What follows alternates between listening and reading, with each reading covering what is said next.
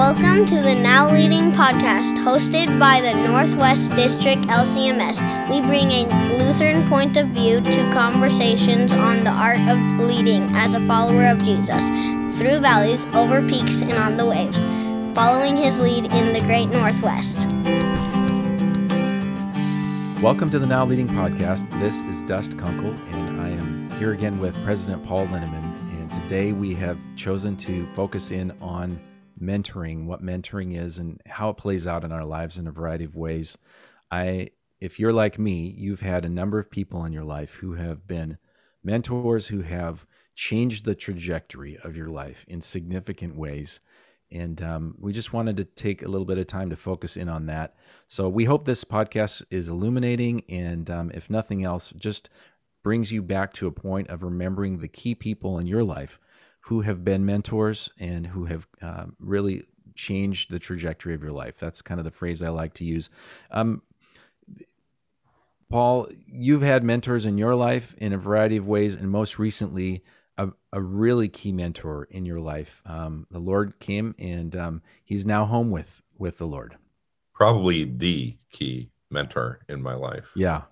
It'll be 2 weeks tomorrow that Jesus came and took my dad's hand and blessed him with his heart's desire. And obviously, over the last couple of weeks, I've been doing a lot of thinking about that, about the place that my dad has in my life. And it's not a was, it's an is, because it'll continue to be that. I think when I first reflected or shared the news with everybody, I identified my dad as the North Star for my life and my ministry. Mm-hmm. And I think that metaphor really applies, because the North Star is where you get your bearings and how you orient yourself to the world and how you just discern direction and where you're at. And I think that's really probably one of the most important things that my dad has done for me over the years. I can remember as a little boy, because he was the principal of my school when I was a kid. That's eighth grade, and we lived across the street from the school, and Dad was the principal. And I can remember as a primary kid noticing how the older kids interacted with him. Yeah, how they valued their connection to him.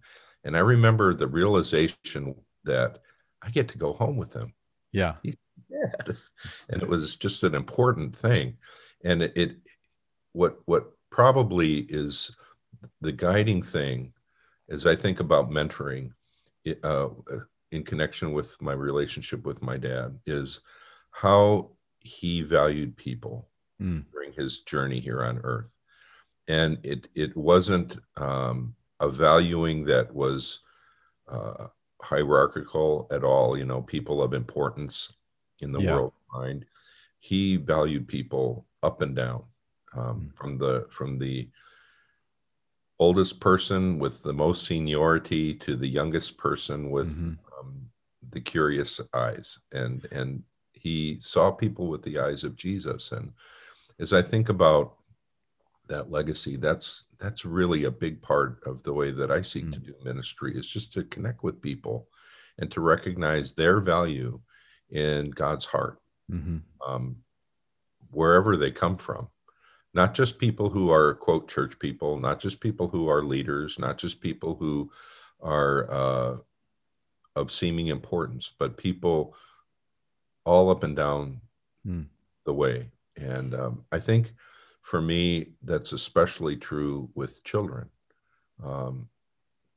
recognizing the importance and value that the children in our lives have. And I see that reflected in the way that my dad lived his life too.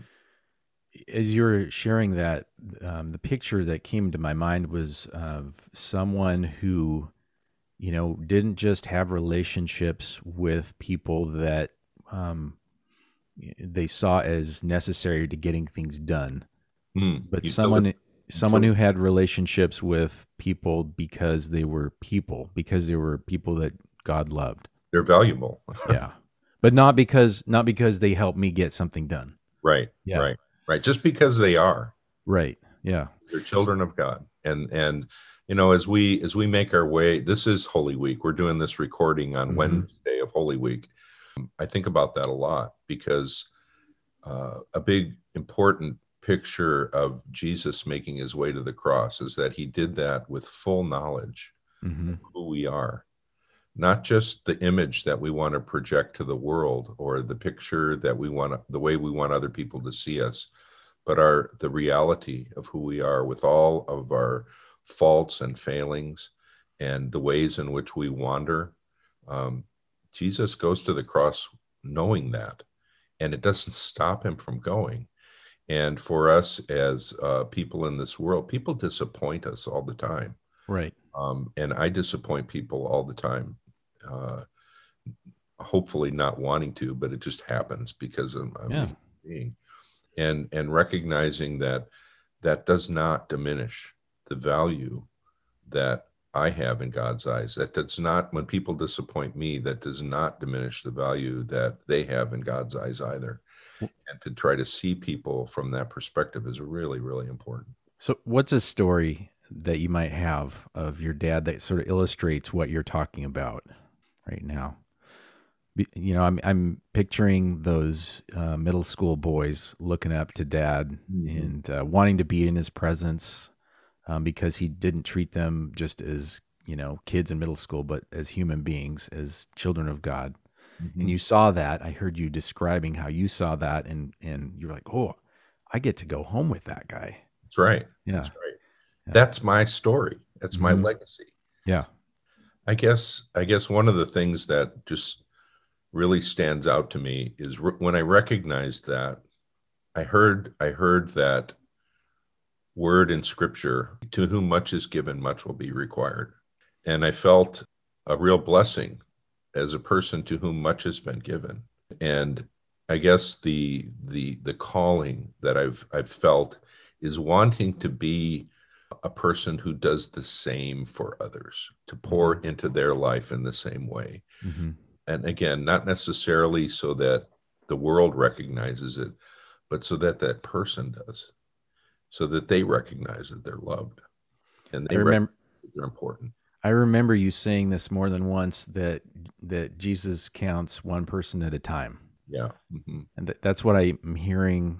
And maybe that's something that came from your dad. Oh, no, there's no doubt about that.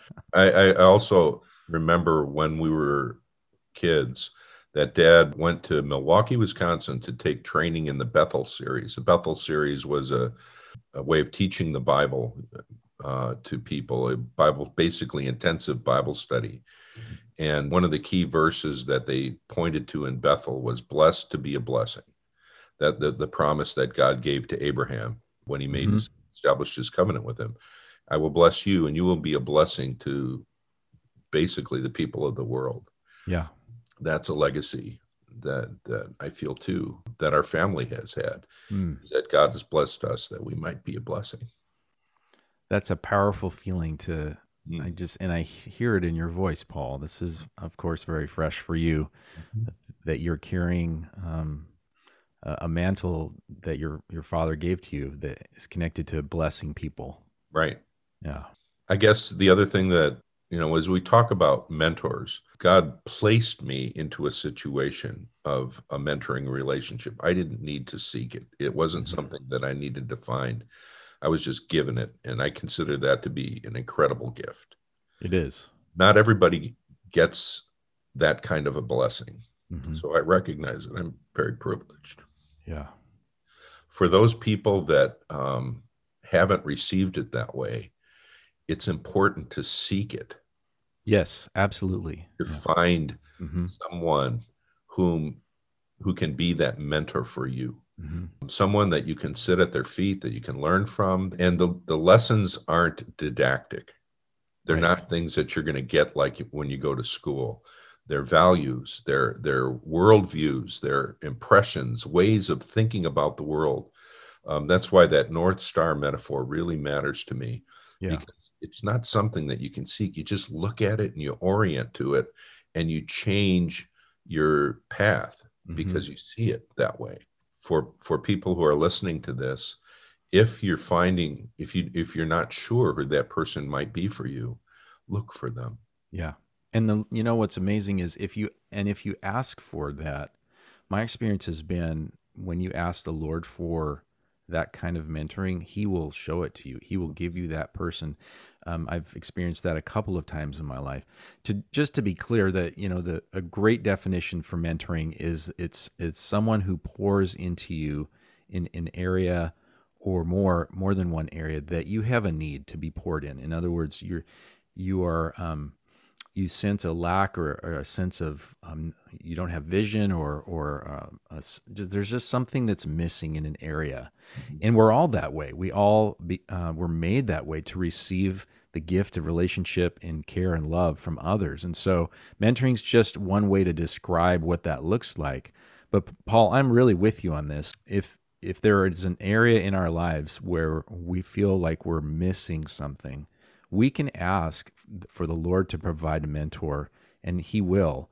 And He'll also help us by asking. A lot of times we start looking more, and then we see that person. And then the next step is, I think, really important. Sometimes you just need to ask that person for it. And they might be the most surprising person of all. They, like you said, Paul, this is not about necessarily content delivery.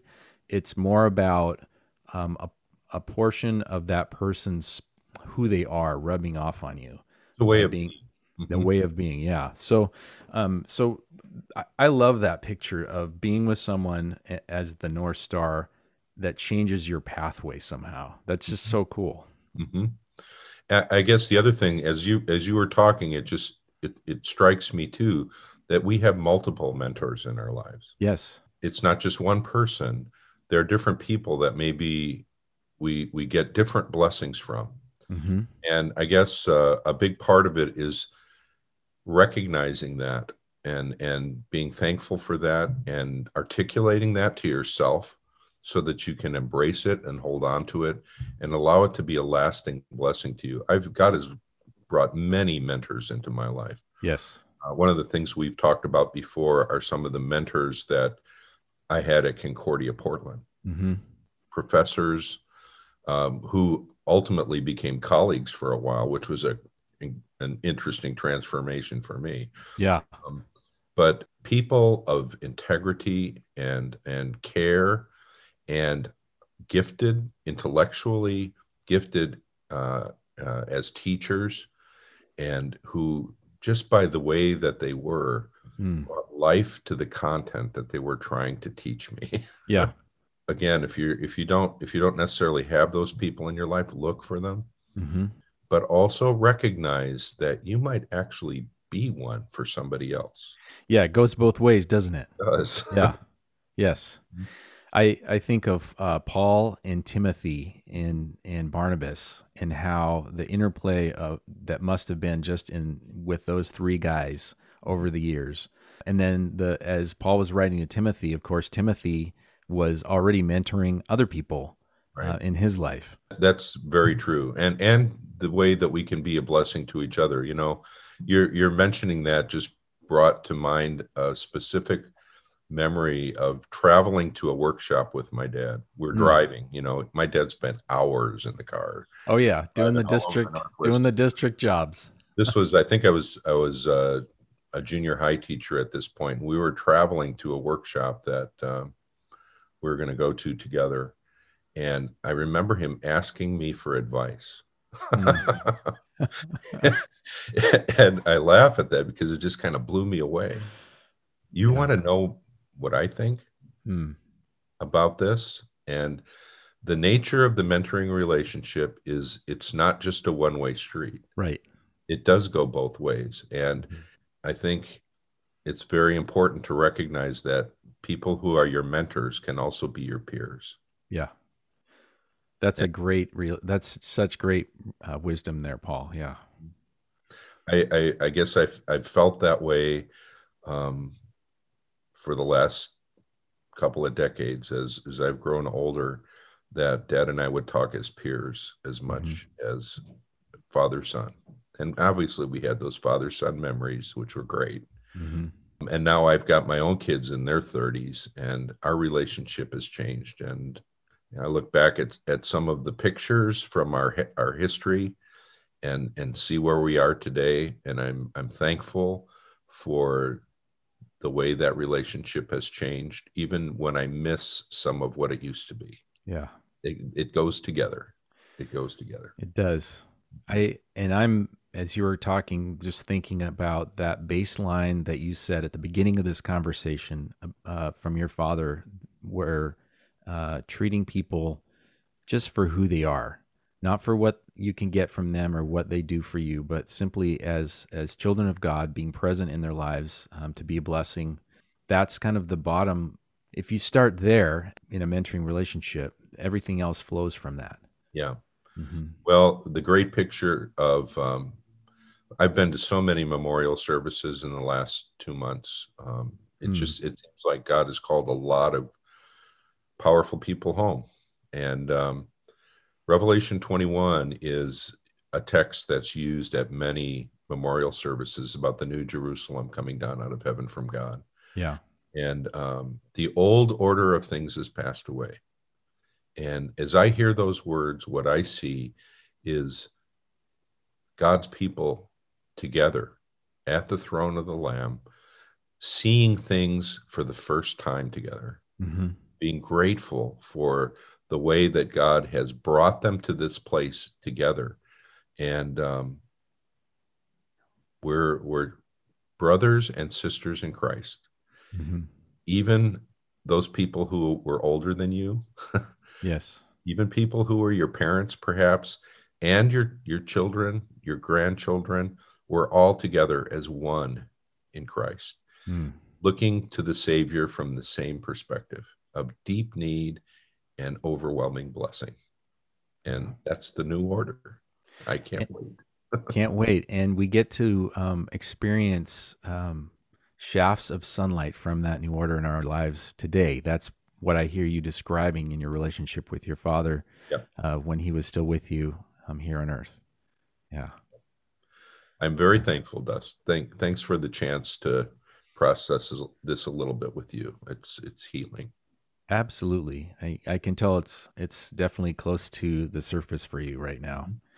So before we're done, and this is kind of a bigger question, but for our leaders across the Northwest District, we have been exploring this idea of facing adaptive challenges. That, adaptive challenges are ones that cannot be solved by existing knowledge or skills.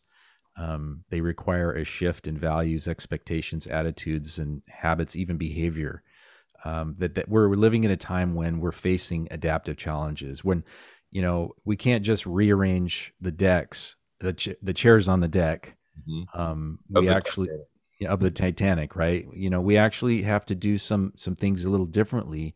And so just this whole conversation about mentoring and loving people for who they are, draw some connections between that maybe in this whole idea of facing adaptive challenges for us. Okay, I'm happy to do that, because I think the place to begin to think about adaptive change is by remembering what doesn't change. And what doesn't change is the love that God has for people, the calling that he gives to people like us to be his ambassadors in a world that's rapidly changing, but to continue to communicate that message. And so what doesn't change is what the heart of that message is. Jesus is the way to life. Right. Yeah. And that will never change.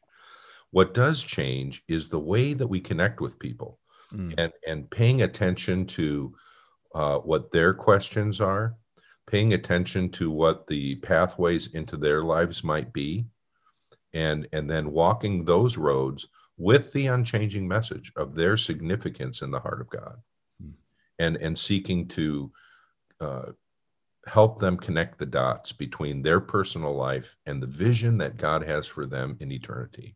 That's going to continue to change dramatically. Yes. I think about if this pandemic situation we've been in last year had happened even 10 years ago, we would have had a totally different experience because we wouldn't have had tools like this to be able to connect with each other. We wouldn't have been able to stay connected. And I don't know where it's going in the future. But the blessing that I think we can take with us is that the unchanging message of God's love for people and how that's manifested in the person of Jesus Christ is the timeless piece. So as we think about how we're going to deal with adaptive change, it's about keeping our heads up, I think, paying attention to what's going on around us in the culture and the means by which people are connecting to each other and what the needs are of people in our world, because those things have changed quite a bit. They have. But what doesn't change is how we can bring the light of Christ's love to bear on those things. That stays the same. That's just such a great picture for me. Thank you. I love that you went straight to what doesn't change when I brought up what was changing. And the picture that immediately emerged in my mind as you were talking was Jesus in the boat with the disciples as the storms got high. And how it's so easy to pay attention to how big the waves are and how hard the wind is blowing and everything else but the real living truth that Jesus is right here with us. The theme passage for my life as a district president has been Hebrews 12, 2 and 3. Fix your eyes on Jesus, the author and perfecter of our faith, who for the joy set before him, which is you, who for the joy set before him endured the cross, scorning its shame, and sat down at the right hand of the throne of God. Consider him who endured such opposition from sinful men, that you might not grow weary and lose heart. And it's all about keeping your eyes on the one who can make all the difference in the world. Absolutely.